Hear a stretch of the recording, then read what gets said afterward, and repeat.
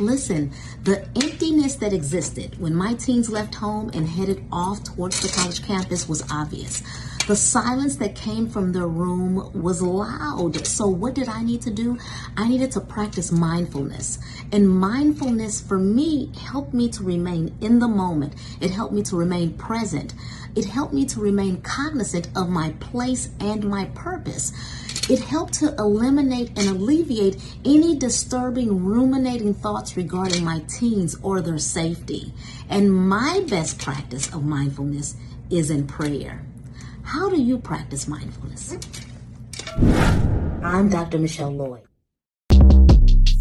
Shortcast Club.